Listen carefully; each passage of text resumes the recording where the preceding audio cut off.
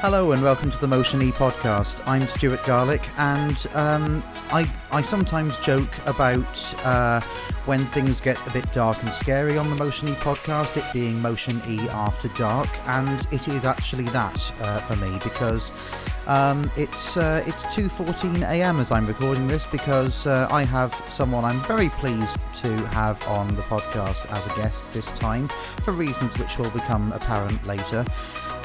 Saskia Stewart, who is over in Canada. How are you doing, Saskia? Yeah, it's 7:14 p.m. here, so I appreciate you working with me so that I could come on and that the time zones work for us. We got there eventually. I'm going great. Formula E this weekend was amazing, which obviously we're going to talk about, and anyone that listened to the last time I came on can take a very good guess why I was so excited. But yeah, things are going great. We are still in some form of lockdown here in Canada, but you know what? We're getting there. Yeah, I mean, obviously the reason you're on is because you're a massive fan of pit lane related time penalties. Yes, I'm a massive fan of people getting what is the justifiable outcome for their actions, particularly in this example, but yes. And we will be talking about him as well, but obviously this is all interrelated with the London E-Prix.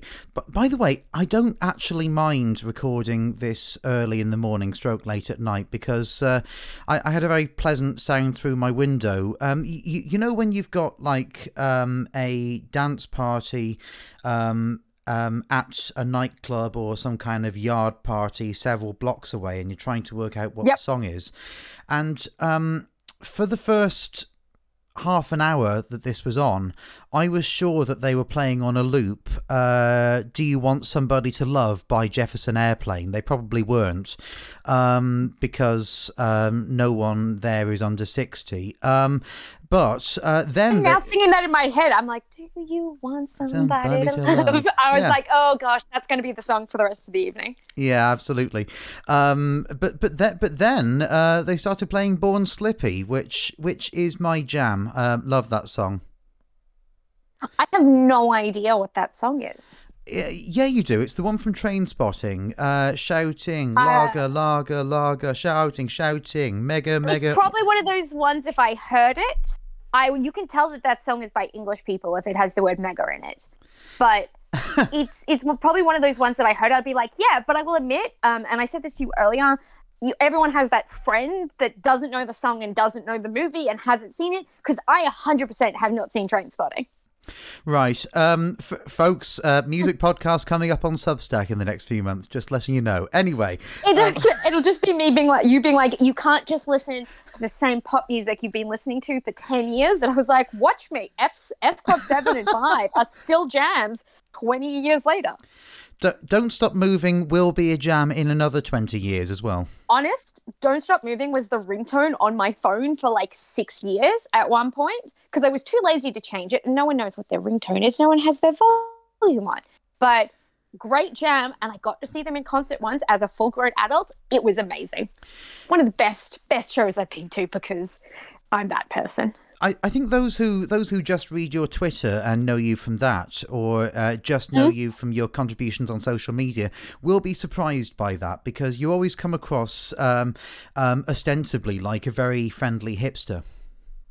Oh, my music taste, same as my movie taste, and possibly my book taste, could all be barely described by someone else as a little bit garbage. I'm happy about them. I love me a good... You know who makes great rom-coms at the moment? Poland. And I know this because I have watched all of them, because that is my jam.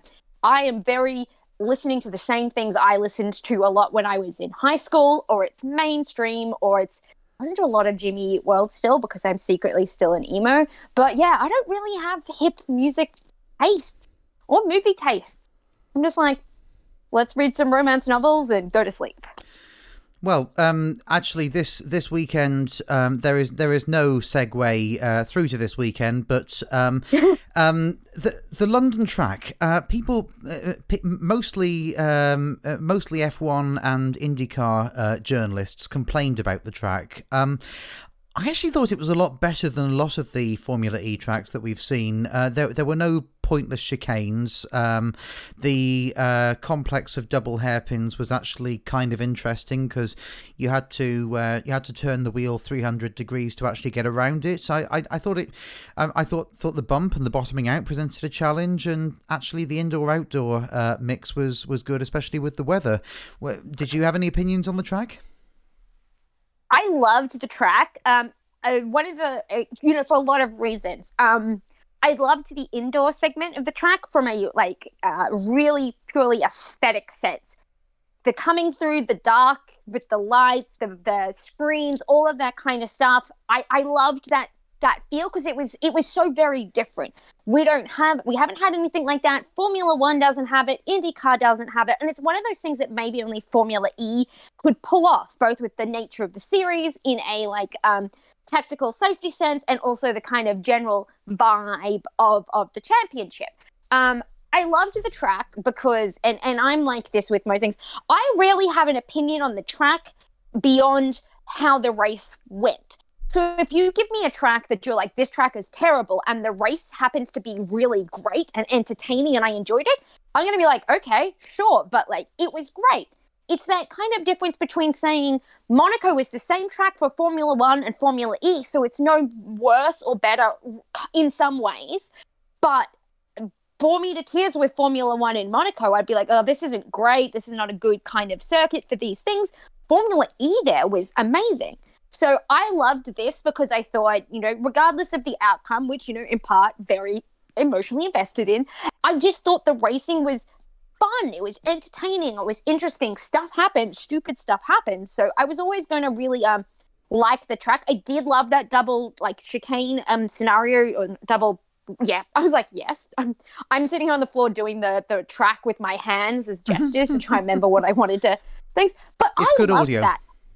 I loved them coming down out of the inside, the views back to it, the city, all of it. I'm a big fan of it. Obviously, it's not 100%.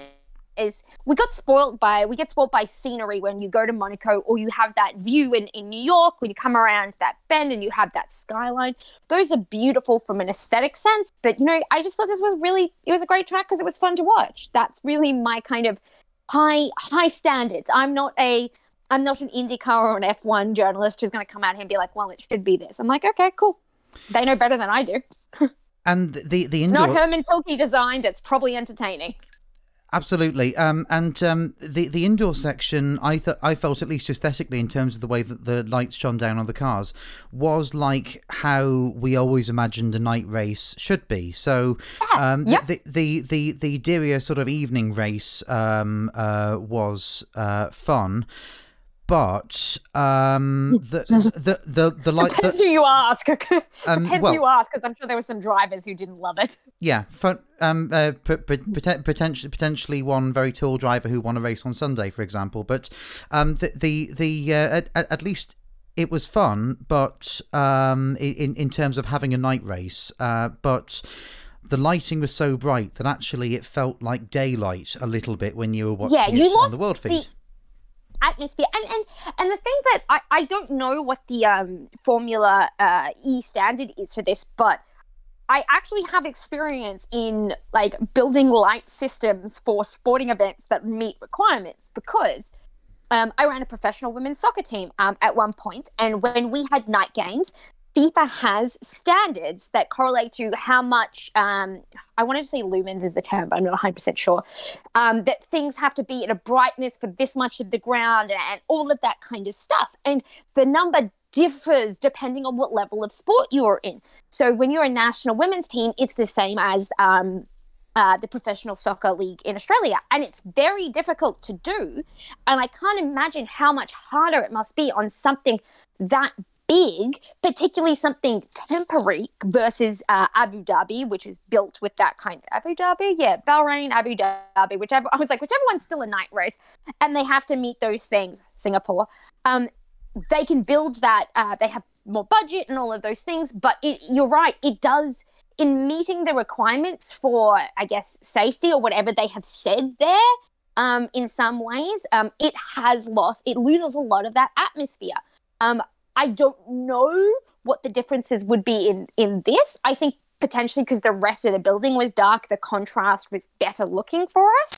But I definitely liked the visual of this a lot more. And anything where they set fireworks off inside a building, I'm here for that too.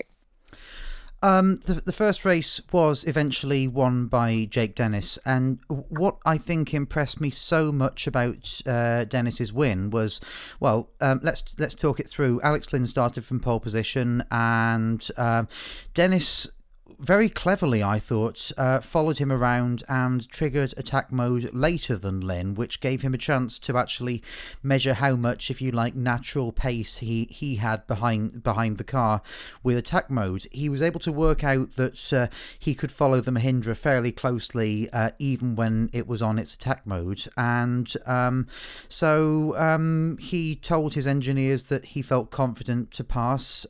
He did so, triggered attack mode late. It was a good strategic victory, but what I think impressed me was the confidence that he showed on the radio. He was saying, "Alex is holding me up." He was very clear on that, and Yep. you know, no shade on Alex. He was driving as fast as the Mahindra race pace would allow. Yeah, exactly. But He was doing what he could with the Mahindra. But Lynn held on for third in the end. There's just a fairly standard drop off that the Mahindra has in races compared to qualifying, Yep. and He said that at the end of the race too. You know, Lynn said, "Hey, I got probably the most we were going to get out of the car. We didn't really expect more," and that's right. You know, the race pace for them is not really there in the same way that they can qualify. Absolutely, but how impressed were you by Dennis's strategy in that race? Because a lot of people, including me watching it, were thinking, I'm not sure this is going to work out for him. He's triggering the attack mode too late, but it worked out. So how impressed were you? Look, one of the reasons I think, and you know, people are like, "Oh, I love racing because I like the overtakes and I like this and that." I love strategy too. Absolutely, I find it so fascinating. I'm a big cycling fan, and it has the kind of similar ideas of figuring things out like that.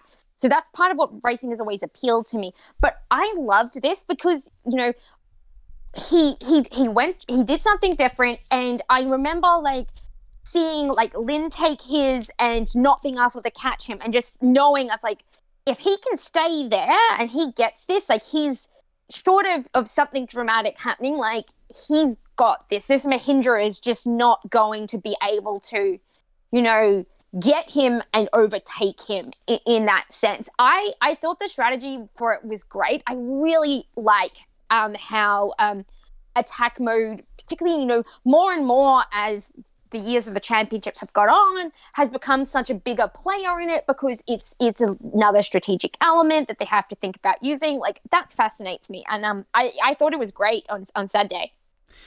And the other thing that's really impressed me, and I've talked about this in the podcast previously this season, just how much Jake Dennis has improved. You don't expect it from a Formula E rookie, and you certainly don't expect it from someone who looked with the best will in the world all at sea in the first couple of race meetings. Mm-hmm. But he's had a couple of very, very impressive races. The 2 weekends where he won in Valencia and here, and even in the ones where he's not won, he's still scored solid points with the result that he's now kind of amazingly for his first season, fourth in the drivers' standings, and that is no fluke at this stage. No.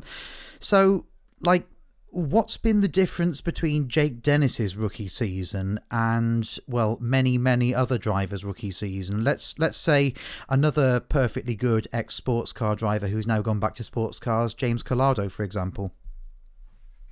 Well, I mean, my first reaction to that was that Jake Dennis can actually drive a car, but that is from a bitter, ugly Jaguar fan place. So I'm just going to leave that one over here. Look, I think it's like anything. You know, sometimes you have people who are going to come out of open wheel to sports car. It doesn't work for them. Some people are going to come out of sports car to it. And there may be something with, you know, I mean, all of these guys can drive. There's no doubting that. That's how they got there in the first place. They can drive a car. It was none of them are Nikita Mazepin on a good day. And so I think is the fact with the nature of Formula E and the things that they're thinking about and considering and the different tactics and the, saving energy and regen and all of that. I think there's maybe just some people that instinctively, for some reason or another, it makes sense to them, or they just get it a little bit more, a little bit quicker.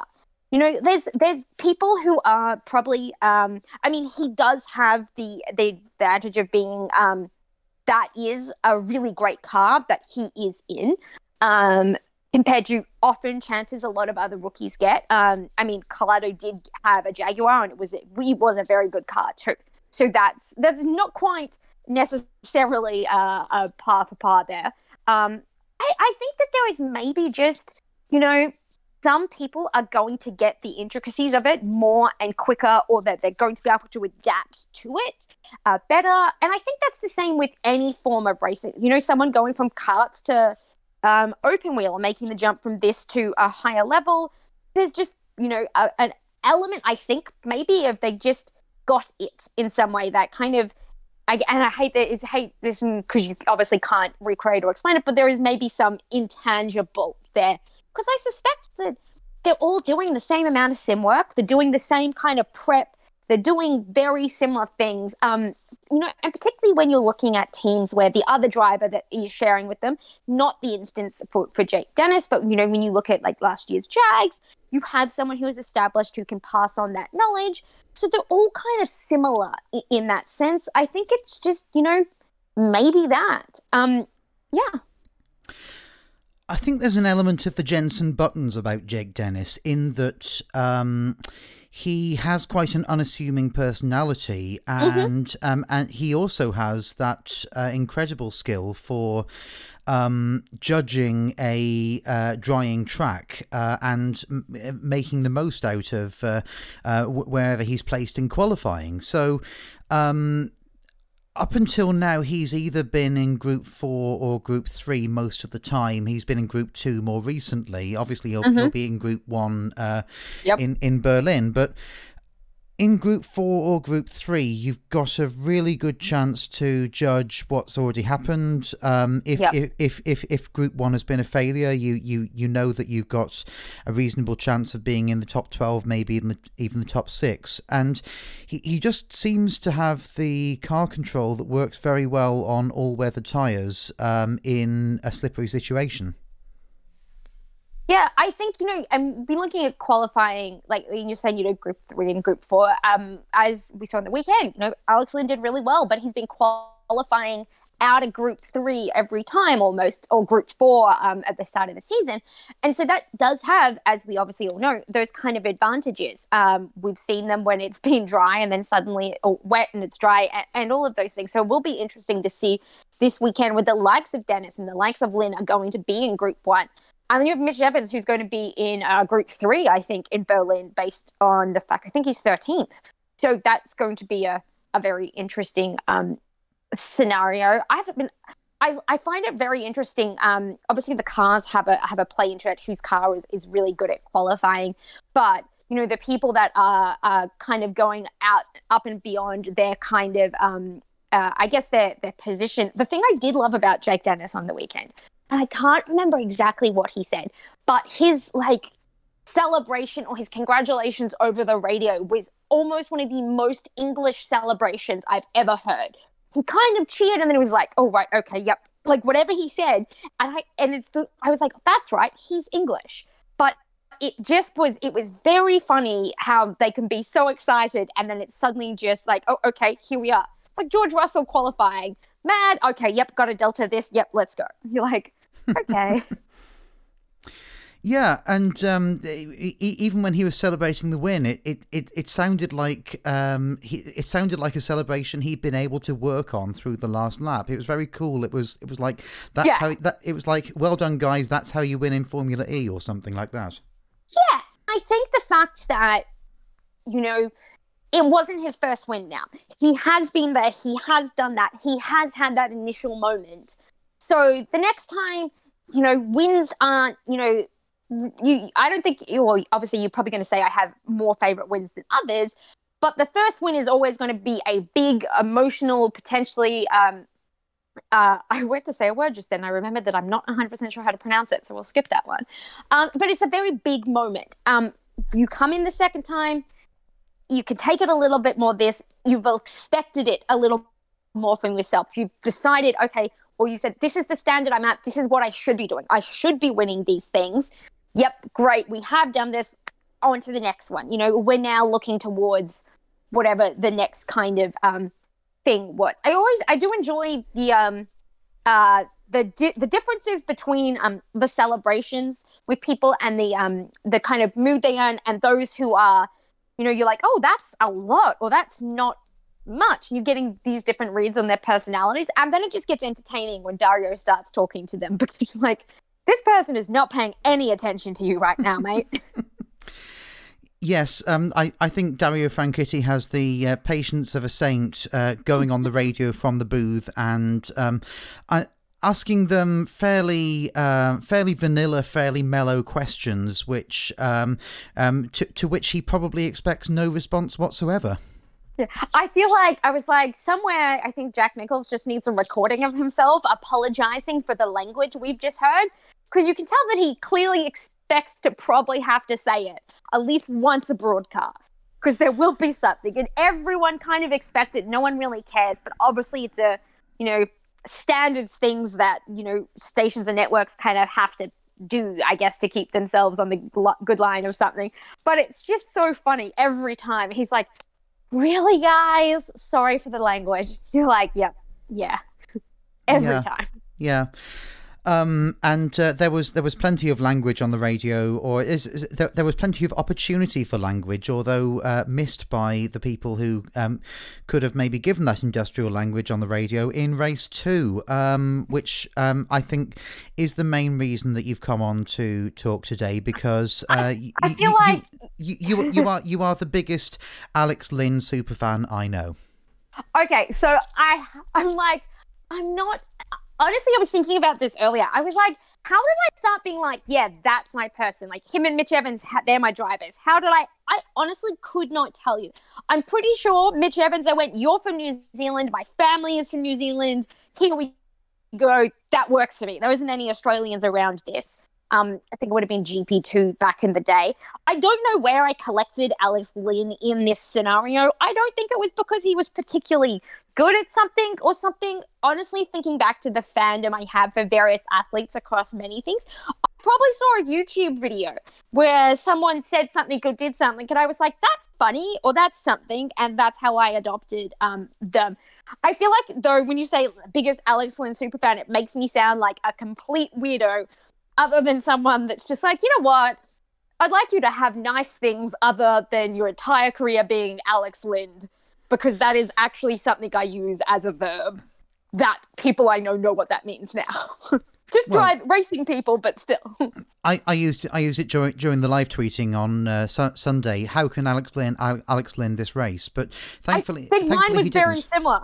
I was like, I'm waiting for Alex Lynn things to happen to Alex Lynn in this race, because, and that's the thing, it got to 20 minutes left, and Degrassi's at the front, and no one knows what's happening, and it's coming closer and closer and closer. And I think they put they announced the penalty at like 8 minutes left, maybe.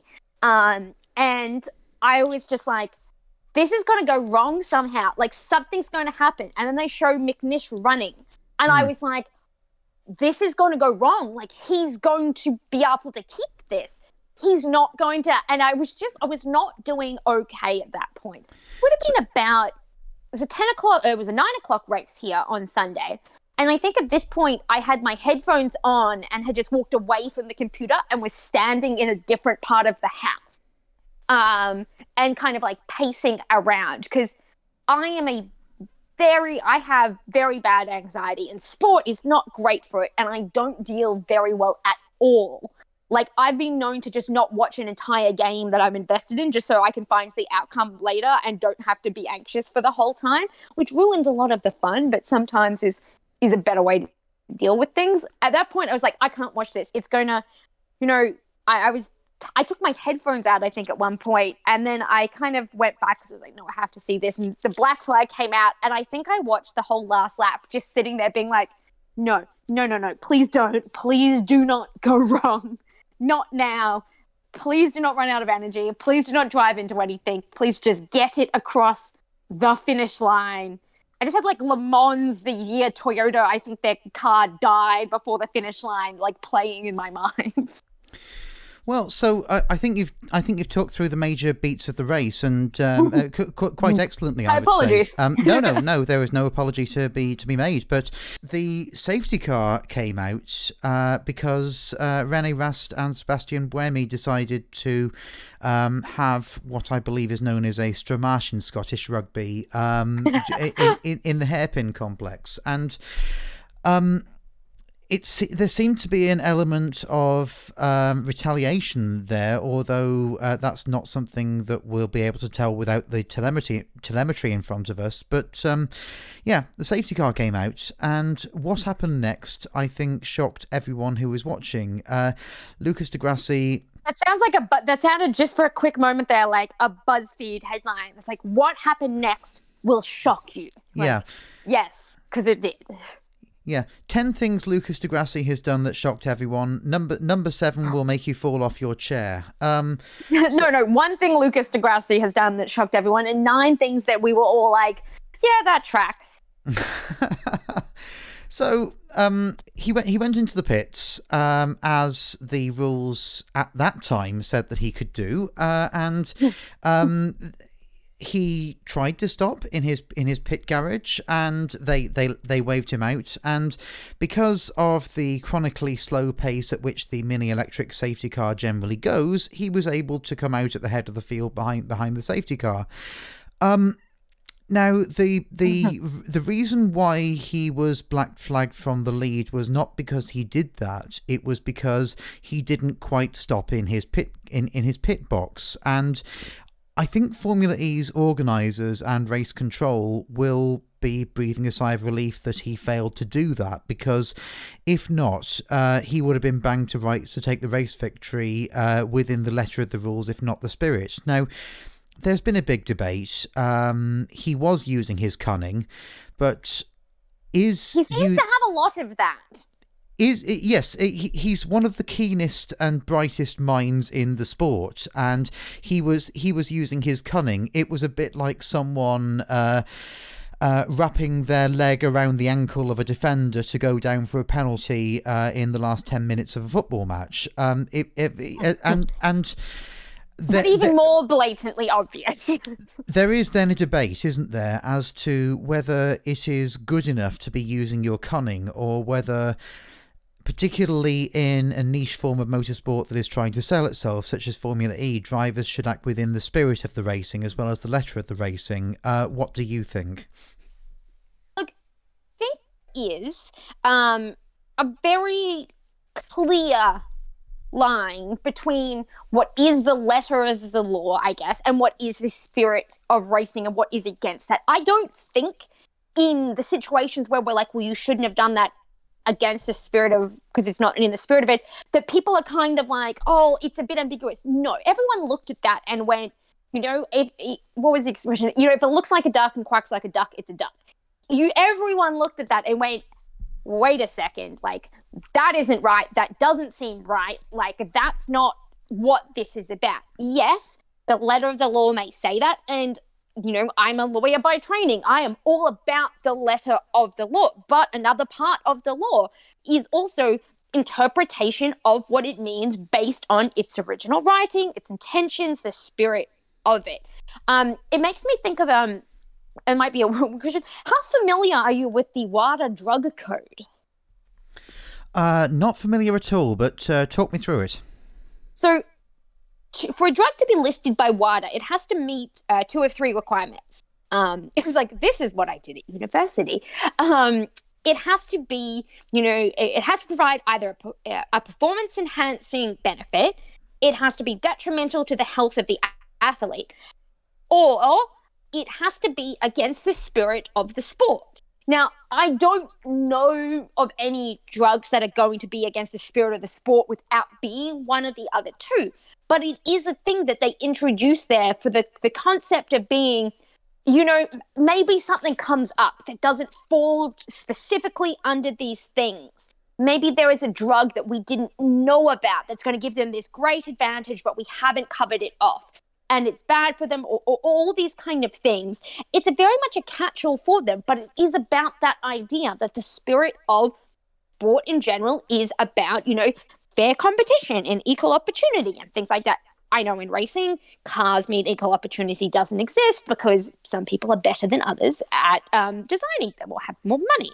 But the theoretical idea is that, everyone's success is on the basis of them racing versus their ability to interpret a niche of the rule. It would be interesting to see in an anonymous poll sense, if you said to drivers, if you could win a race doing this, would you do it? Would your team do it? What's your feeling?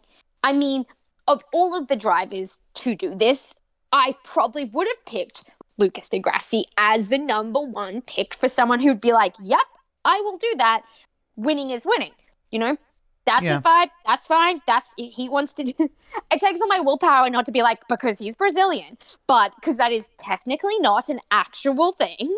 But, that's, you buy that with him. It tracks for, kind of his vibe in the past, things he said, things he's done, how excited he was to win that race where the other person got disqualified for their tires not being right, like things like that. It makes sense. And the website, therace.com, the following day polled its writers to ask what they thought about it. And there was the question of whether Audi would have gone through with that charade if not for the fact that they're pulling out of Formula E at the end of the season. There was an element to it, as I was watching, of a free hit, as if di Grassi or Alan McNish or someone on the pit wall, in the pit garage rather, had said, look, we can do this and we're not going to win if we don't do this, so let's give it a try and see if we get penalised for it. Would you say? Look, I think, yeah, potentially in some ways, because I feel, particularly for Alan McNish, or my interpretation of him as a ex-driver, as all of those things, this doesn't seem like his kind of vibe. But you do know, for this to have happened, someone has to have suggested it. Everyone has to agree to it, because, if Alan McNish maybe hadn't agreed to the strategy, this wouldn't have happened. I think that maybe wouldn't have been a thing in the same way. I do think there is maybe in a lot of ways very little risk for Lucas di Grassi, because say this works out and you win, great, you look good. I don't necessarily think, if you say you're auditioning for a seat next year, in theory, I don't necessarily think teams are going to look and be like, that guy did this. I think the interpretation is that guy will do anything to win, and my team needs people who will do anything to win. Maybe you don't quite agree with that, but your mentality is, well, we just won't tell him to do that. But his commitment to and intensity to is he will buy into this and he will do it in far more of an effective way than Nelson Piquet Jr. ever did. But yeah, that would be my kind of psychological look, kind of thinking about that. I think, Audi doesn't necessarily, I don't think a team like Audi and a brand like Audi and people like McNish are necessarily going to play, loose and free with their reputation, because they still are those people. It is them and their, it stays with them regardless of whether they are in the sport or not. But I think it probably, or definitely, they have a little bit more freedom with it. They're a little bit more willing to be like, well, let's give it a shot. May as well give it a crack. And I guess, when you looked at, or you listened to McNish afterwards, it was very much the mentality of, hey, we've done this, so we're going to stand by our guy, or we're going to sell this and our outrage and why it should be as hard and much as we can, because that's what you do. You stand, I can't remember who sings the song, but you stand by your man. That's how it goes. Tammy Wynette. Yes, there we are. I was like, a country person that isn't Dolly Parton. In fact, the other country person that people know who isn't Dolly Parton, absolutely. Begins. Sometimes it's hard to be a woman. Yeah. Yeah. Yeah. But again, there is no good segue back to this. But don't worry about segues. Just change the topic. Sure. But I don't think I don't think the question is whether it was sporting or not. I mean, people are looking at it and saying it's very clever, and indeed, Formula E is going to close the loophole on pitting during the safety car for Berlin to make sure that everyone on the grid doesn't try and do the same thing. So, aside from the Degrassi sideshow, which was quite infuriating and amusing in equal measures, Alex Lynn pretty much had the measure at the field in that race. Now, what do you think it was? I would say probably the carnage behind him, but what else do you think it was that meant that he was able to really measure the race at the front and lead on the road throughout much of the second half of the race with reasonable ease compared to the first race where he was struggling to hold on to third?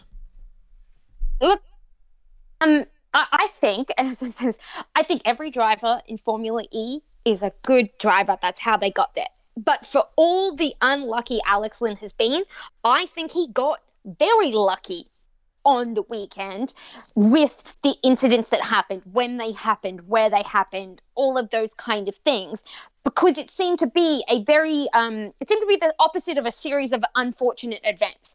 It wasn't handed to him by any means, but he made the most of opportunities that were very much there. You know, De Vries was having problems with this, or there was this incident which he got past him at that. Thankfully, Degrassi got disqualified. There was a lot of things that had to fall, dominoes that had to fall in the right way for this outcome, which is almost a just way for it to happen based on the entirety of his Formula E career beforehand. I think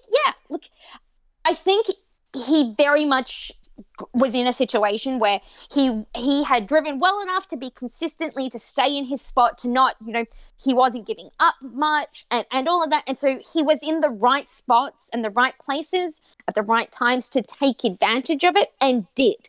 The overtake on De Vries to, at that time, take second. I don't think if De Vries' car was 100%, you could probably see that, because that Mercedes is a far better car. But in the situation it was, and this and that, they were able to kind of carry it off. I think the fact that the race didn't necessarily come down, or wasn't a run and gun kind of like, if this was Monaco and the last lap of Monaco, he'd be done. His car isn't going to handle that kind of like situation with, Evans and Frins and Da Costa on that last lap. The Mahindra is not going to do that. But the nature of the track and where people were and what had been happening and all of that played right into, his, I guess, lucky hand in that sense, I think. I would agree with you there, and he's now on 78 points. He's sixth in the championship, which unfortunately puts him in Group 1 for Berlin, but we'll see how that goes. And Nick De Vries, who finished second in that race, is on 95 at the lead. So 95... Nick De Vries has really grown on me this season. I very much have come out at the end of the season being like, you know what? I quite like this kid. This kid is good. I like watching this kid race. Also, it helps that there's that Netflix TV show where the main character looks like Nick De Vries, and somehow he's benefited from that, but still. I'm sure he feels the benefit as well. Yes, I'm sure he's all about young royals. Slightly unfortunate. Oh, yes, he does look like him, doesn't he? Yes. Yeah. But slightly unfortunate that all of this success appears to mean that he's now being desired by the Williams F1 team. But I guess bad things happen to good people, don't they? Look, my attitude, and I actually had this conversation with someone actually today. my Turkish coworker who knows nothing about racing spent probably 45 minutes with me today, involving also a diagram discussing Alex Albon's Formula One career and what Red Bull does to people. I'm trying to explain bits of that. And the Williams situation, or Nick DeVries going into Williams or anything like that, is, look, you're going to go into a car that sucks and you're not going to win like you did. But at the end of the day, the reason that a lot of these guys raced is to reach that pinnacle and to reach F1. So they drive like the Caterham from like 10 years ago now, if it meant they got to be in F1, at least for, I think, at least you're going to give the like, well, we got a season. We did this. Like, I think that every time one of them gets that opportunity, it almost is like the idea that he did so well in FE and someone's coming, looking back and being like, hey, we might actually want you for F1 is almost a testament to the competition level of FE as well.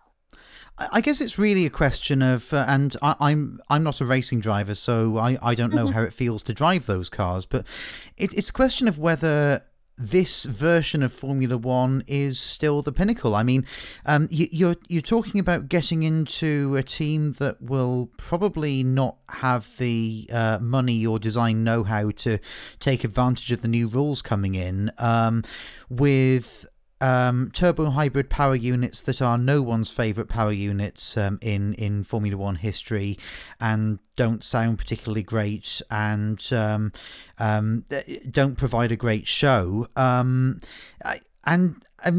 yet still somehow it has that cachet of being the pinnacle. And I mean, you're going to circuits like Sochi as well. I don't know, and Jeddah, of course. I guess Formula One is still the pinnacle because it's Formula One, but will it always be that? Yeah, 100%. Because like to some people, the pinnacle might be going to Indianapolis or Le Mans, or winning a championship. Sure, but the majority is always going to think of Formula One as the pinnacle, and that might not be the majority of educated race fans, but the general cultural majority. When you talk to people about motorsports in North America, they think of NASCAR. Everywhere else in the world, they think of F1. And even then in North America, they probably also think of F1. Admittedly, someone asked me how Michael Schumacher was doing as a race driver the other day, and I was like, wow, Canada, you got a long way to go. Let me tell you about his son. But sure. I think there is almost two arguments about what is the pinnacle of any motorsport in a kind of like broader social sense or in a technical sense. We may say FE is the pinnacle because we developed this science and we did this technology and we've done all of these things and it's the most advanced, this and that. And that could be a very fair argument. But you're still going up against the cultural feeling that F1 represents the pinnacle because in theory, it does. In theory, it represents the best drivers, and in theory, it represents the best cars. Whether they are or not, it has the biggest brands, the brand value, the brand cachet, all of that is always going to be the biggest in F1. As a driver, though, I don't necessarily think if you're taking a seat at Williams, you're not winning, right? That's not going to happen. You're not contending.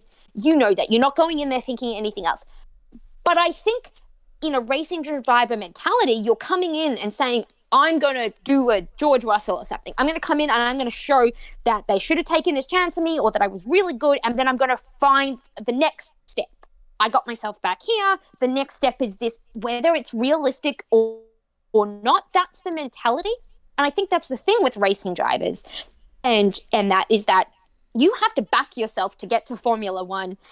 Even if, like, the odds, the realities, everything, you have to back yourself without failure.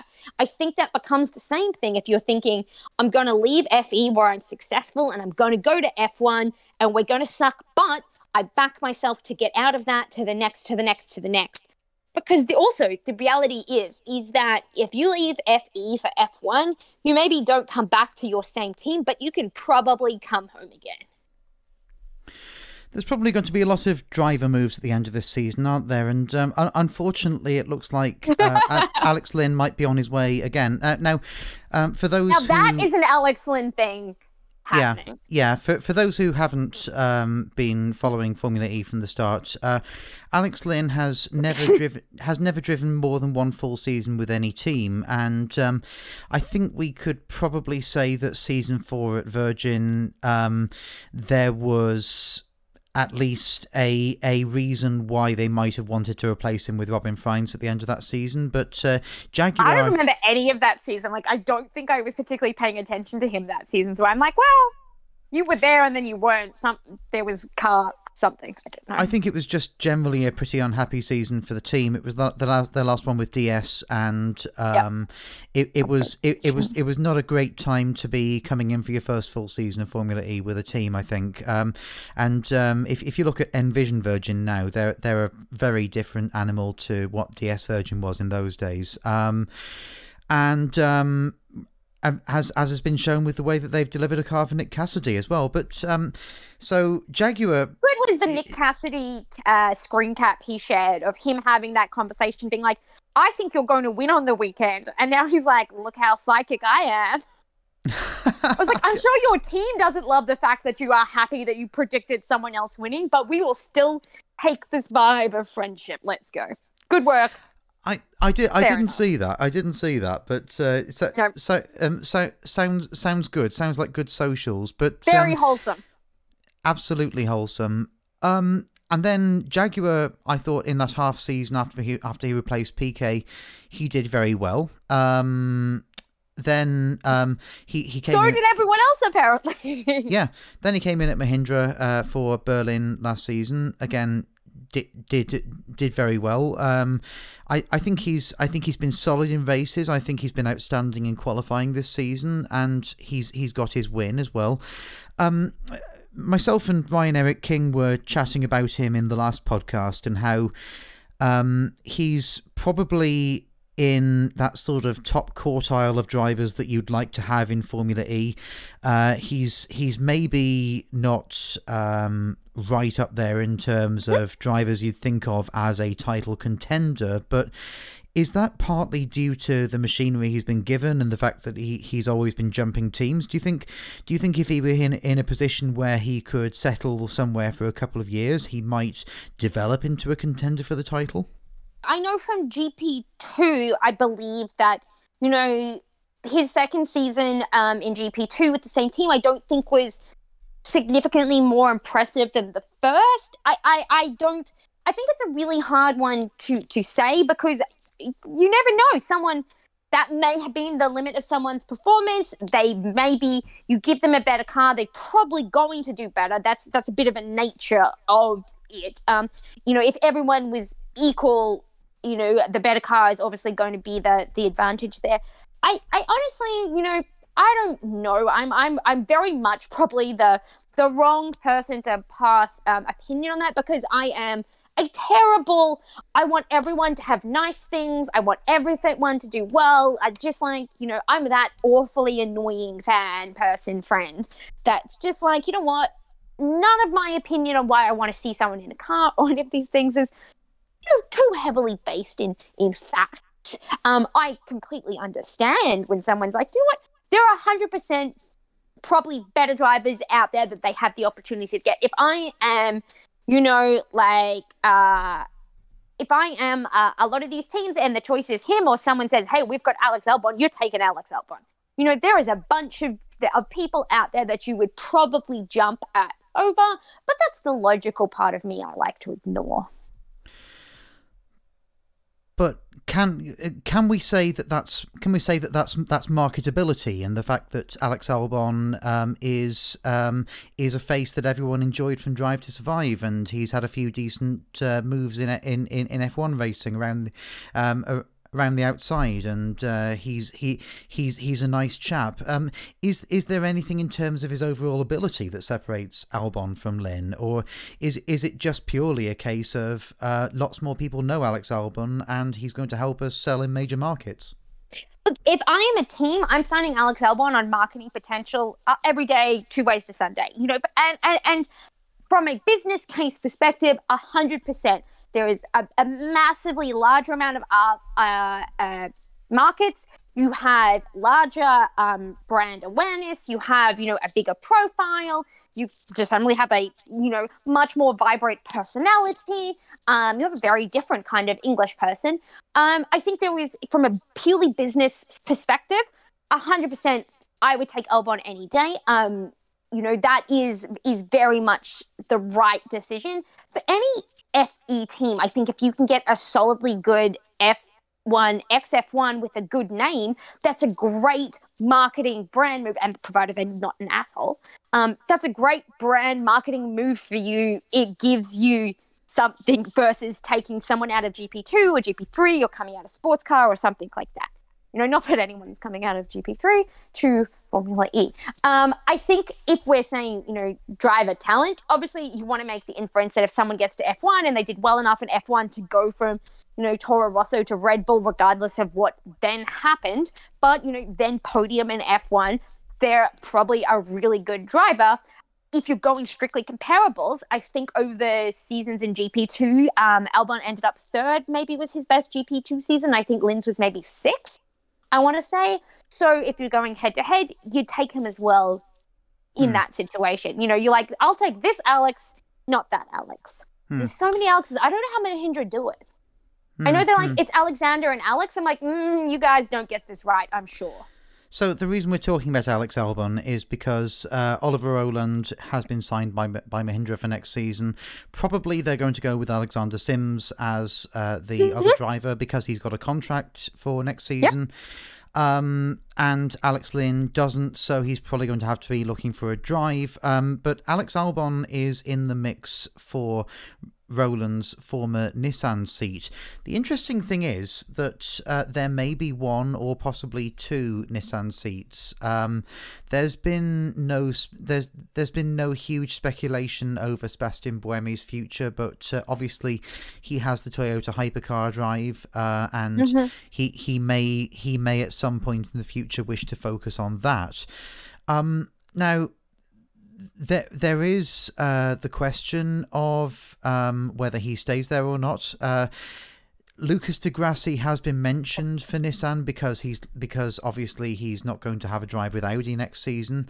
Now, to me, Buemi and Di Grassi sounds like sounds like the ultimate odd couple combination that probably won't. That sounds like happen. You're going to need to give your communications director and team manager money for therapy, money for booze, and probably Xanax. All at once. Exactly. Now, Di Grassi put out a tweet saying he's 90% sure he'll stay in Formula E, and he then followed it up by saying, "No, I'm not joining Nissan. ... Or am I?" Raised eyebrow emoji. So he does know how to stir the pot, and he's an excellent troll. And before we go into the potential combinations at Nissan, I just want to know from you, because you have worked in the past as a social media point person for a major sports franchise. And I just want to know, is that good social media, stirring the pot, making rumours? Because I think it's excellent. Depends who you are. If you're a team, no. If you are Nissan, or you are FE, or you are, in my case, the Toronto Maple Leafs, no, because you are above that. You are professional. If you are a driver or an athlete, maybe it's not good if it goes wrong, and maybe you're not smart enough to understand the nuances of how it can. But if it aligns heavily with your brand, and being a little troll 100% aligns with Lucas Di Grassi's brand, and he does it well. He does it very well. He has a very good understanding of what's just enough without making himself look bad, but still managing to, it's a little bit like I poked the bear with a stick, but the stick was definitely far long enough to make sure that I was going to be safe. I do think often if you are doing this, starting trolling in this sense on these kind of topics, you have some knowledge already of what outcomes probably are going to be, because you're probably, and I would apply this to Lucas Di Grassi, a proud enough person that you don't want to look like a when this goes wrong. obviously you've given yourself the thing of being like 10%, but then you've given yourself the Nissan out and all of these things. But I think unless you have some solid idea of that 90%, you're not putting that out. Because maybe it is the wrong impression to send a team, maybe it's not, maybe you know, I just think if you are doing that, you probably know that something's afoot. You're not necessarily just throwing darts at a wall and hoping to hit the bullseye. In that sense, I find it very funny. The personal athlete social media is not necessarily the strongest suit of Formula E drivers. It's not necessarily the strongest suit of a lot of F1 drivers. They have a very specific approaches. Lando Norris does a good job. Lando Norris doesn't do his social media, which is part of why it does a really good job, because it has a brand team that understands the image they're cultivating and those kind of things. But as a general, like, guys who are doing it themselves or something adjacent, you know, there isn't necessarily a lot of personality among them. So I kind of like this, even if I don't like Lucas di Grassi. But I always think I like to dislike Lucas di Grassi. Like, I feel like maybe I don't actually dislike him. It's just more fun to do so. That being said, he doesn't come across great in And We Go Green. So, he doesn't come across great in And We Go Green. You're right, and I wrote a review on the Racing Lines Drive Tribe ages ago, if anyone's interested. But I felt that he came across as someone who was still trying to compensate for the injustices he felt he'd been served earlier in his career. And to remember if sorry. To that note, I think he came across as if Nelson Piquet Jr., in spite of being a far less successful driver than he, was living inside his head rent-free at that stage. I think I'm trying to remember, because And We Go Green actually premiered in Toronto. And premiered at the Toronto International Film Festival here, and I got lucky enough to go. And it was very funny. I remember sitting down, and Elizabeth Blackstock, who writes for, I can't remember who she writes with. Right, there we are. She was sitting behind me because she happened to be in town for it, and we had met. So it was very much like car people, and you could tell who were the car people in this screening. Because we were all in one corner and we were super into the racing things, and we were a lot less into Leonardo DiCaprio's appearance. We're like, cool, yep, show us more cars. But I think I know Jev came, Sam Bird came, and I'm trying to remember who the third person was. Like, I thought maybe it was Lucas di Grassi that had come to the premiere. But I couldn't remember. I'm pretty sure it wasn't Nelson Piquet Jr. Because at that point I was like, Nelson. That 10-minute segment of And We Go Green where Alejandro Agag talks to Leonardo DiCaprio about the generators very nearly derailed the pace of the film, I thought. Yeah, you're like, I understand why this is here, but maybe less. Oh no, it is Nelson Piquet. It's I pulled up the cast and crew Q&A, and it's Panda Crust, and I was like, oh, yep, I know that smug face. It's Nelson Piquet. It was, yeah, look, I nerdily obviously love FE, so I was always going to be like, yes, look, insider stuff, yash and yash. I was like, can I hear less about the environment and more about, like, car racing? And I was like, that's not the point of this, Husky. So I think that if you are Nissan, and if you're looking at the fact that that they already have the as of the start of 2020, it was the most popular electric vehicle, the Leaf. So that they already have the value proposition that says to people, if you're going to buy an electric car and you want it to not be enormously expensive, it may as well be this one. But in Formula E, they haven't had enormous success, and they probably want a bit of know-how, but they probably want someone who is naturally quick and going to be there for many years and good for the marketing. If there's a possibility to start afresh with two new drivers, di Grassi and Albon sounds like a decent combination to me. What do you think? Oh, yeah, because you also, like, you know that if you're bringing someone in like di Grassi and Albon, you have an established person who understands how FE works, understands the cars, has won, is a proven winner, all of those things, but is also not necessarily bunkering down for maybe 5 or 10 years, the next however long. And you also have someone like Alex Albon who comes in with, a great personality, a lot of, following already, various marketing partners in various regions. You have someone who has a great track record so far, in the sense of like they were in F1. Really, that's the track record. They were in F1. But they're also young enough that you'd be like, okay, we can actually invest in this person with the hope that they're going to stay around for this many years, or we could potentially so forth because we want to build something. So it's kind of a really nice balance, I think, if you're thinking about how we're going to build a team, how that kind of dynamic works. Just to reference back to the fact that you've had a career with sports teams, and you've worked with women's soccer, you've worked with hockey, and so you know how to promote sport. And one thing that always strikes me is that Formula E does a reasonable job, but there are holes in what it does. So, for example, they broadcast the London EP on Channel 4 in the UK, but for some reason, many people who might have been interested didn't know it was on Channel 4 until I mentioned it on Twitter, and until various other people did. So that I feel like for a lot of its marketing, Formula E is relying on people finding it when actually there is maybe more it could do. Now, I'm not a sports marketing expert. That's why I'm sitting here talking about it rather than actually doing it. But what more could Formula E do to get past that hurdle of being for people who already know a lot about racing and electric cars? Look, I think there's a kind of a few elements to that whole situation.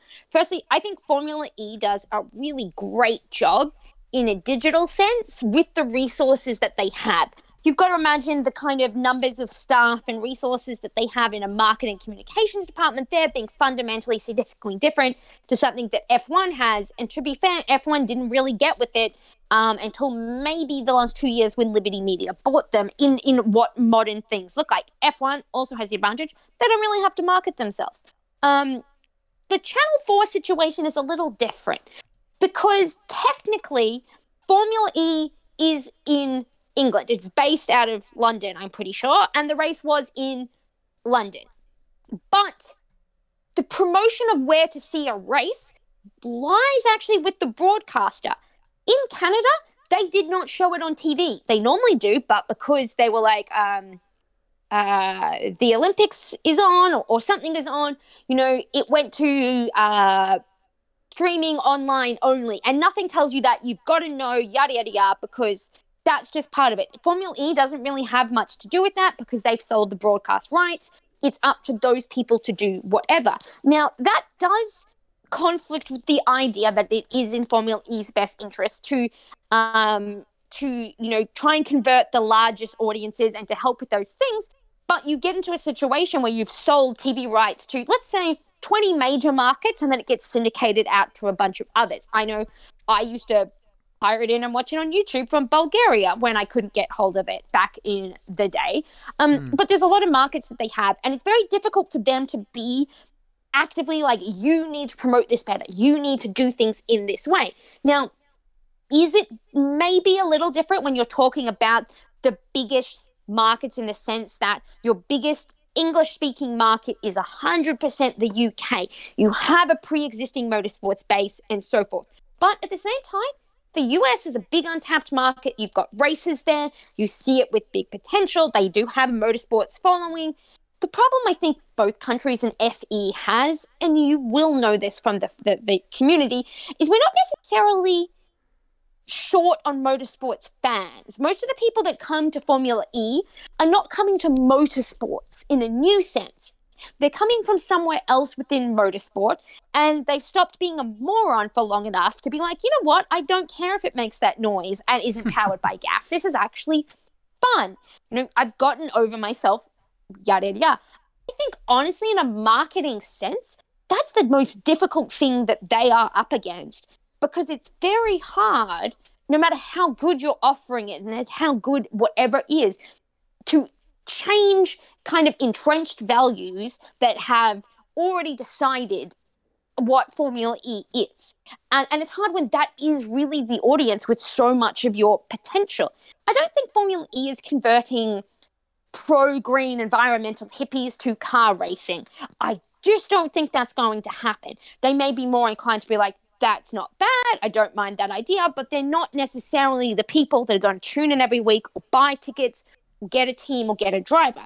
That's really pre-existing motorsport people.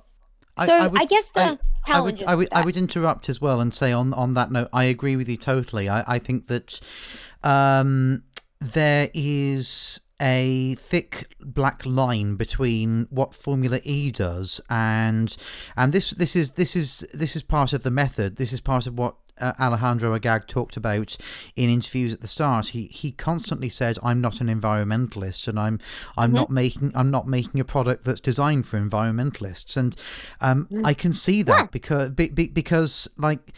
If you're a climate campaigner, you're not going to be looking at the fact that Porsche has made a more effective powertrain for season 8 or 9 and saying that's good for the planet. You're going to be saying, well, they're electric cars, but they're still cars. So for Formula E, and Ryan Eric King mentioned this in the last podcast, Formula E is going to get someone to buy a different electric car. It's not going to get someone to buy an electric car. It makes me think of, that being said, no, Formula E would probably make me buy an electric car. That being said, don't own a car, don't drive in Canada, probably really not up there on their concern markets. But Formula E is fair trade chocolate. You like chocolate, you're already going to eat the chocolate, but you've decided you like fair trade chocolate because it aligns better with your values and you still get the entertainment product, or in this instance, chocolate, that you like. It's kind of I guess a second avenue or an offering almost, or a appeasing of guilt in some ways for some people. As an entry mechanism, maybe not why they stay around, because that's definitely not enough to keep someone there, but maybe that's a way that people are coming in a little bit because, hey, this is a little bit better. This might be the future. This might be this might be that. You know, like, do I personally think that Formula One becomes obsolete and electric vehicles take over? Probably not, because if at the end of the day, every car on the planet was an electric vehicle, then you have 20 Formula One cars, and they are unique in that sense, and they aren't an environmental threat because there's only 20 of them. You know, there is kind of in that sense. But yeah, I really do think that the audience they are going for is those people who are pre-existing fans. I think they do a really good job, and I think they've gotten, you know, if you've never watched a race and you watch a race, you'll know what's happening because they explain it every time. So if you've seen it 27 times, you're like, great, we're at this point again where someone explains what the attack zone is to me, but that's fine. It's not for me. I think they do that really well. I think a lot of the online resources they provide are really well. I think they just often are up against resource issues where the resources needed to convert at the I guess, large quantity that they would like aren't necessarily there, or they're up against the fact that it's, you know, the resources needed to change these opinions as well aren't you know, quite there, and are also quite difficult because from a sociological, psychological perspective, that line between F1 and FE is very big for some people. It's very arbitrary and drawn on potentially rather stupid reasons, in my personal opinion, because entertaining car racing is entertaining car racing. It doesn't matter where it's from. I grew up on Australian ice hockey and I loved it. And let me tell you, we're not very good at it. But it was great. It was entertaining. It's entertaining. But I think that's a problem that they face. And I think anyone who watches or is a fan of FE and kind of within our community knows, because anyone just has to look at, you know, Hazel's mentions to see, you know, people coming to tell her why Formula E sucks, like she cares what they have to say. You're like, okay, mate, I guess we're not marketing to you, but that is what, you know, you're up against in that sense. And so it is a difficult one. It doesn't, necessarily have they should be doing this. I think they do get it actually pretty right. But obviously there's more that can always be. It's the problem that people writing and talking about established mainstream areas of a sport don't have to deal with. So whereas a men's football journalist will have mentions consisting of, well, mostly have Barcelona registered Messi and any news on Jack Grealish yet. If you go to, and this person sucks, and you're like, If you go to a women's football journalist, at least one mention on every tweet will be "women's football is terrible. Why are you talking about this?" And it does get terribly wearing, constantly having to justify your interest in a sport that has every right to exist and prosper. Do you know what I mean? Do I know what you mean? Yes. I think as I have spent at least a good 3.5 years of my life being professionally employed in women's sport, I am. Yep, I understand that one completely. I will say, to Formula E's benefit, at least people don't like them for something they did. Women's sport, they've just decided, based on biological things that you can't do anything about, that you kind of suck. And you're like, wow, you're tiring.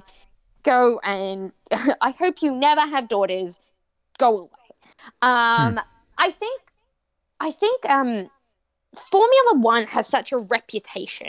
You know, it has such that we're the best, it's the best, because it has been for so long, because it's been undisputed, it's been unchallenged. There isn't really something that could potentially rival it. And don't get me wrong, love FE, not happening anytime soon.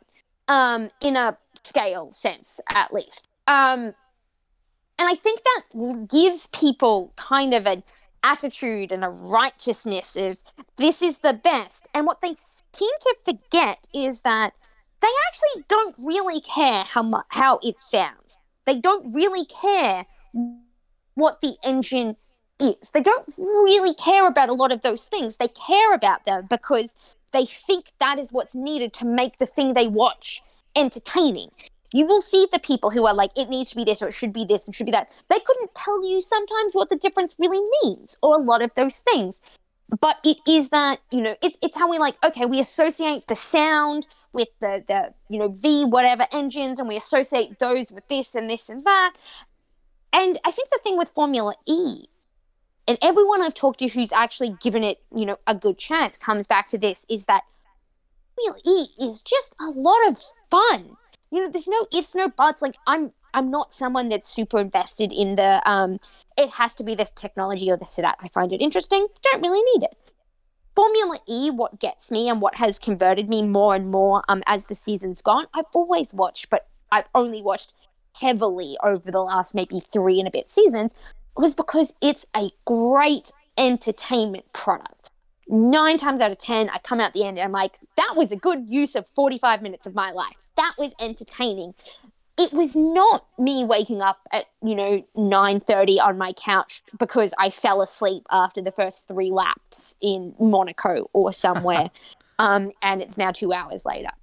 You know, there isn't that. Formula E as an entertainment product, I think, is great. And you just, you know, anyone, you know, listening, 100%, if they're listening to this, they know that. It's a great entertainment product, and we just get, unfortunately, stuck with a bunch of people that haven't really understood yet why they think it needs to be certain things, and just don't really want to let themselves enjoy it. But that's the same with women's sport. You know, car racing is car racing, and hockey is hockey, and football is football.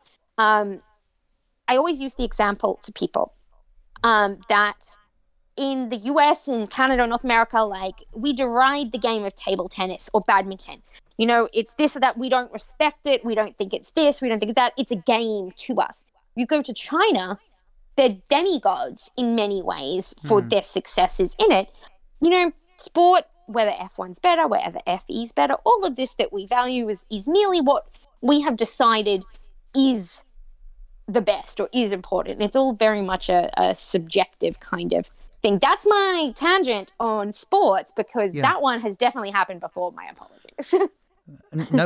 No need to apologize. It was a great insight from someone who's worked in the industry. one final thing, because Formula E, as we mentioned in that conversation just then, tremendous marketing tool if you're already in the headspace where you're thinking of buying an electric vehicle. So if you watch Formula E, then you might decide not to buy a Tesla Model S and instead to buy a Porsche Taycan, or instead to buy a Mercedes EQ. Please go and buy one. It's much better than the Model S. But there are people who feel they've done their time in Formula E and that they can do more for the planet.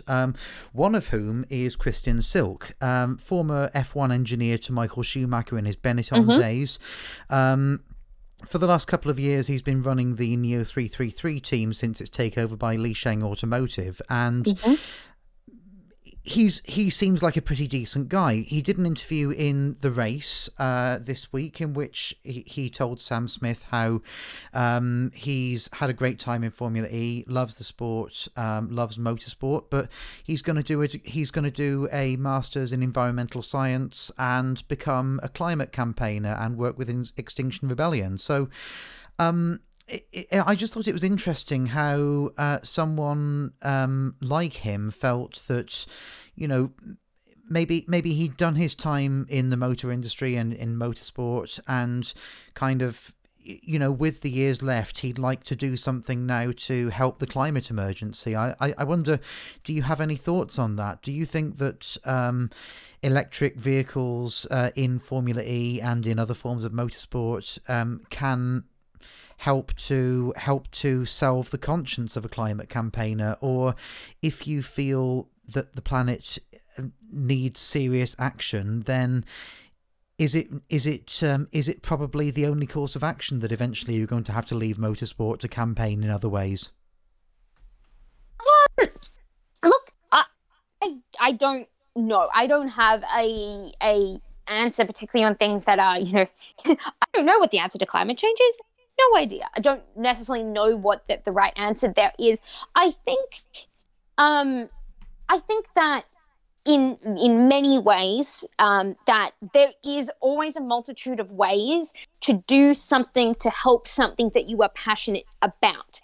From a pure mental perspective, you can't always involve yourself 100% in something you're passionate about because maybe it doesn't work for you. I have spent so many years in women's sport, and at the end, I had to decide that it actually was no longer, necessarily good for my mental health at that point in time to continue to throw myself against this challenge, and that maybe I needed some time away, or I needed some more variety that enabled me to build that kind of breadth. So I think you aren't going to get maybe an awful lot of people that go away from motorsports to that because their passion is motorsport. And if they're in Formula E, they're thinking, hey, I'm doing, I have a bunch of different ways that I can help this in my current role. I think that you are also going to have people in the ilk of the, Nico Rosbergs of the world, whether you love or hate his internet presence, of which I have opinions.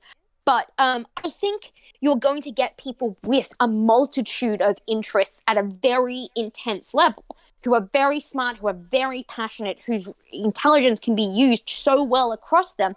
And they are going to go, well, I've done this much for my life and I've achieved these things and I want to go and try this now. And I've done this work with it. And during that, I've discovered how much I was passionate about this. So I'm going to go do that now. And then I'm going to go do this. And you're going to get people like that who will go from one thing to another because that is also their personalities.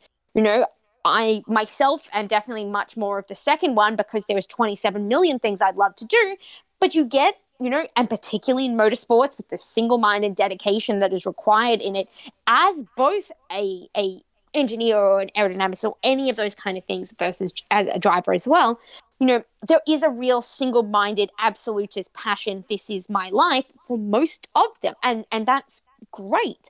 I think, if anything, you will probably see, more of these people having a better understanding, being more likely to maybe come in FE or stay in FE or go into electric-based programs with their, manufacturing partners or something within that space.